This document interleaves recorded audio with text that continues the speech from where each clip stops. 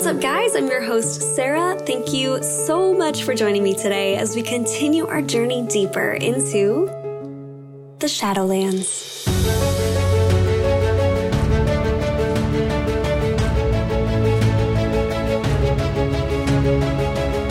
No one said this life would be easy. There was a man with an infirmity for 38 years. Martha said, "If you had been here, my brother would not have died." A windstorm came and their boat began to fill with water and sink. They awoke Jesus, shouting, "Master, Master, we're perishing." Now John the Baptist was put in prison. He sent 2 friends to Jesus asking, "Are you really the coming one? Or are we looking for another?" Yet in all these things there is purpose. What the enemy meant for evil, God intended for good. That the proof of our faith, being more precious than gold that perishes, though tested by fire, may be found to result in praise and glory and honor at the revelation of Jesus Christ. Jesus said, "In this world you will have trouble, but take heart. I have overcome the world." When Jesus saw him lying there, he said, "Do you want to be healed? This sickness is not unto death, but for the glory of God." He arose and rebuked the wind and raging water, and they ceased. And Jesus asked them, "Where is your faith?" This life is merely a world of shadows, a broken replica of the true home in which our hearts long to be. If you look close enough, you'll catch glimpses of it all around you, in the beauty and in the joy.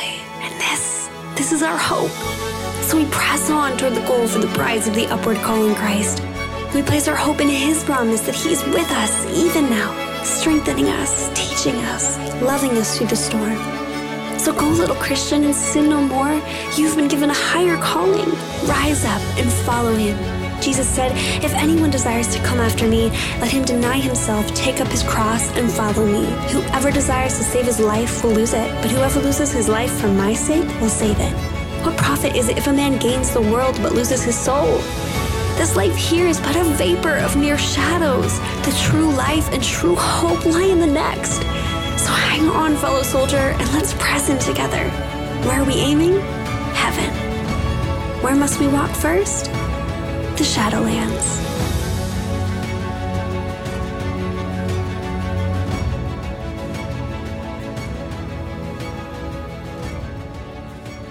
What's up, guys? Thank you so much for being here today. I'm so excited. I've been throwing around a ton of ideas, but I have some really good content that I'm working on that wasn't quite ready. So I figured, you know what, this is a sweet little spot of one that I've had ready for a while. So today is going to be all about the purpose of storms. So the kind of whole idea of this podcast, we're going to cover a ton of different information.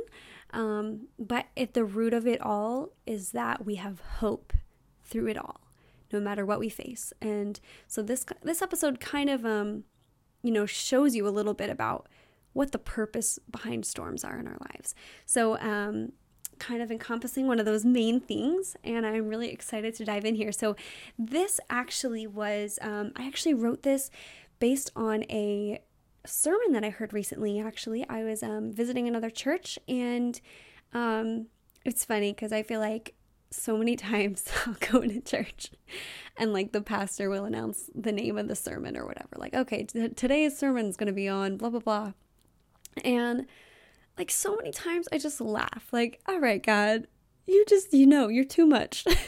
And right when the pastor announced this teaching, I just laughed to myself.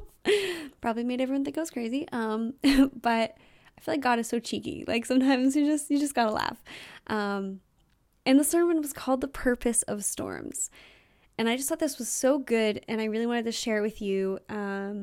So really, I'm kind of gonna just share with you like a lot of my notes really from it, and kind of how I've learned about these before, and then kind of just like some of the new things I learned from this teaching also. The sweet thing is, like, the longer you study the Bible and the longer amount of time you're walking with God, you begin just to learn so much, and at the same time you gain this feeling like you still have like even more to learn. Like the more you know, the more you don't know. It's funny. So today we're going to be talking about 2 kinds of storms that happen in our lives, and we're going to be talking about the story in Matthew 14, 22 to to 33. I keep saying 23. I don't know why. Matthew chapter 14, verses 22 to 33. And the pastor really just shared that there are two kinds of storms in our lives. Storms of correction and storms of protection. So if you're a note taker and you have a notebook right now, I highly recommend taking notes because it's going to be some good stuff. So firstly, let's talk about storms. No one likes to get caught in a storm, right? Okay, well, maybe there's like some of us who admire lightning and the rain and just like the power that storms exemplify. But like, okay, yeah, maybe there's some of us that are even crazy enough to go chase storms, right? We know those people. Maybe you're one of them. I'm not. But would anyone really want to be caught like in a small fishing boat in the middle of the ocean, in the middle of a huge, intense, life-threatening storm? No. Let's save that one for the movies. But what about like the storms or the trials in life? Hard times where things unexpected block our paths and uproot our plans and shove us in dark areas in which we had no wish to go and would do anything to get out of. Yeah, I don't see as many hands. What's that? Oh, no, I don't see any hands at all. No, because no one likes to find themselves caught in a life of turmoil and confusion and devastation. So let's talk about storms of correction. These are storms or trials and difficulties in our lives that God uses to correct a fault in us. The Bible clearly in the Old and New Testaments shows us that this is absolutely never out of this like spiteful anger or hatred or malice or something like that. God is never like, yo, Sarah, like, I just absolutely can't believe you disobeyed me, screaming and red-faced and teeth grinding. No. That is so not what the Bible shows us of God. If this is your image of God, I'm very sorry, because I don't know your story, and I don't know what you've been through that's portrayed him this way for you, but that's absolutely not Jehovah, Jesus, the God of the Bible. In these storms of correction, he does it in absolute and complete love. His correction might feel harsh, though, at the time. But he is our heavenly Father. He knows what we need more than we do. And he knows how to help us best. So as you might already know from experience, as do I, hitting rock bottom is sometimes just like the only way that we can really learn our lesson and realize the error of our ways. Just like most parents, most often, know what is best for their kids and may try to correct them so that they can walk the straight, correct path. I know not everyone's had great parents, and if you have a bad image of God, that may be a key factor in why. But parents are those who should guide us and correct us when we are wrong out of love and in love, so that we learn and don't make the same mistakes over and over again. That is what God is doing in a storm of correction. So here's like a biblical example to help you understand a bit more. How many of you know the story of Jonah and the whale? I bet a ton of hands just went up. Where's the hand raising emoji when you need it in a podcast? That doesn't make sense, but you get my feel. The story of Jonah and the great fish actually wasn't a whale, by the way. Go read that. Although maybe it was. It just says great fish. The story of Jonah, though, he was one of God's prophets in the Old Testament. It's actually just in the book of Jonah, so not hard to find. Very small book, though. Highly recommend. Go give it a read. But he was a spokesperson of God to the people. So one day, God told Jonah that he had a message for him. And I'm sure this was like totally normal for Jonah, as God had this call on his life. Side note, how incredibly humbling and awesome and challenging would it have been to have that job? Let's be honest. But God asked Jonah what seemed like a truly, absolutely impossible request. He asked Jonah to go and minister, to preach repentance to him and his nations worst enemies, the Ninevites. Now, please try to understand with me just who these people were. Nineveh was the capital of Assyria, who captured the Israelites and treated them in horrific, unthinkable ways. They would kill pregnant women's children before their eyes. They would rape women, and they would stick hooks through people's mouths and drag them along the journey as they were exiling, as they were taking them to their land, and many other horrific things. I'm not going to go further because I can't even stand the horror of just what that must have felt like to be persecuted like that. They were horrific. They were horrible people. And these were the people that God wanted to rescue through Jonah. He wanted these people to turn from their evil way of living and repent. Can you imagine just the flood of emotions that must have encompassed Jonah when hearing this? My gosh, fear for one thing, and just absolute hatred for another. This would be like God telling you or me, the average American or other citizen of the world affected by terrorism, to go into an area and preach repentance to ISIS. That's no simple command. Or is it? Where God guides, God provides. In short, we all know what happened in the story. Jonah said, "Peace out, no way, Jose." I mean, close enough, right? And he hopped on a boat heading in the opposite direction. A massive storm came, and the sailors did all they could to stay afloat. They were throwing things overboard, trying to lose weight on the ship.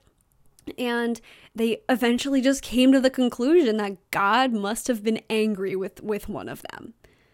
And Jonah ended up admitting it. He confessed God was angry at him because he disobeyed him. And so he let them throw him overboard. Granted, maybe if he didn't, they probably would have thrown him anyway. But they tossed him overboard in the middle of a raging storm, in the middle of like a dark, open, vast ocean. That's scary alone. That gives me like chills. That freaks me out. Okay? So they threw him overboard. God caused a great fish to swallow him, keep him in his stomach for 3 days, and then throw him right up on the shores of Nineveh. And during those 3 days in the fish's stomach, Jonah repented. And so God dropped him off right where he needed to be. And you know what? Okay, first of all, it's not just like God, like, here, I'm going to just keep you sitting in this stomach acid for a couple days, let you think about what you did. And then, you know, Jonah's like, all right, I was wrong. I'm sorry. All right, vomit you up on the shore. These people will probably be like, who the heck is this guy showing up with his decomposing seaweed and skeletons clinging to his cloak? Like, sorry, just giving you this image here, guys. It's pretty disgusting. He must have reeked. Anyway, he's, you know, vomited up on the shore, and immediately upon sharing God's message with the people, guys, they recognized that their way was wrong, and they turned to Jehovah. Immediately. See, God knew their hearts, and he knew they were ready to hear it. God had it all planned out. He was ready to provide for the way he was trying to guide. Jonah just needed to be obedient. He just needed to be obedient. There is always a price for our disobedience. And sometimes, when we're especially hard-headed, like a stubborn kid, God will need to correct us through some hard means. And these are what we call storms of correction. But secondly, there is storms of protection as well. Storms of protection are used to protect us from something that would harm us spiritually. Looking back at Matthew 14:22-33, I'll just read it for you, but if you have a Bible with you, if you're not driving or something, definitely check it out too yourself. It says, immediately he, Jesus, made the disciples get into a boat and go before him to the other side, while he dismissed the crowds. So he was on land here. They had just shared with a bunch of people. And he said, you know what, guys, you get in a boat before me. You head over to the other side. They're on the Sea of Galilee here, which is like this massive lake. They call it a sea for a reason. I was actually just there a year ago, and it's stunning. Like my favorite place in Israel. So he's on one side, and he's like, all right, guys, you head over. I'm going to take care of these crowds. Let them head off. You get into the boat. He like commands them. He says, get into the boat. Okay, so they get in and they start heading over. Not really knowing what his plans were. Is he going to just take another boat? Is he going to walk around? Who knows? So he dismisses the crowds, and he actually decides to go up on a mountain by himself to pray, it says. When evening came, he was there alone. But the boat by this time was a long way from the land, and it was being beaten by the waves, for the wind was against them. And in the 4th watch of the night, he came to them, walking on the sea. But when the disciples saw him walking on the sea, they were terrified and said, it's a ghost! And they cried out in fear. I mean, think about it. It's a massive storm. They're rocking all around, trying to stay balanced, trying to maybe get water out of the boat. They don't really see him clearly. Rain, wind, and they think they're seeing a ghost. But immediately Jesus spoke to them, saying, take heart, it is I, don't be afraid. And Peter answered him and said, Lord, if it is you, command me to come to you on the water. And he said, come. So Peter got out of the boat and he walked on the water and came to Jesus. But when he saw the wind, he was afraid. And beginning to sink, he cried out, Lord, save me. Jesus immediately reached out his hand and took a hold of him, saying to him, oh, you of little faith, why did you doubt? And when they got into the boat, the wind ceased, and those in the boat worshipped him, saying, truly, you are the Son of God. So we see that immediately Jesus made them get into the boat. The context of this is that Jesus was feeding the 5,000. Although this counts only men, so theologians say that it was most likely many thousands more, including women and children. And the people were about to force Jesus to be king. And the disciples had just started arguing over who among them was going to be greatest in Jesus's kingdom. So with kind of like all this madness, if you can imagine this picture, all this madness kind of flying around them, Jesus turns to them and he gives them a command for them to get into the boat without him. The word for command in the Greek means to strongly urge, the kind of idea of a commanding officer giving a soldier an order. So we have to think that maybe they didn't want to leave. Why leave when they thought that Jesus was going to be crowned king? Hadn't this been why Jesus came? To save Israel from Roman rule and bring in the new kingdom that was prophesied about? So he urged them in and went away to pray alone.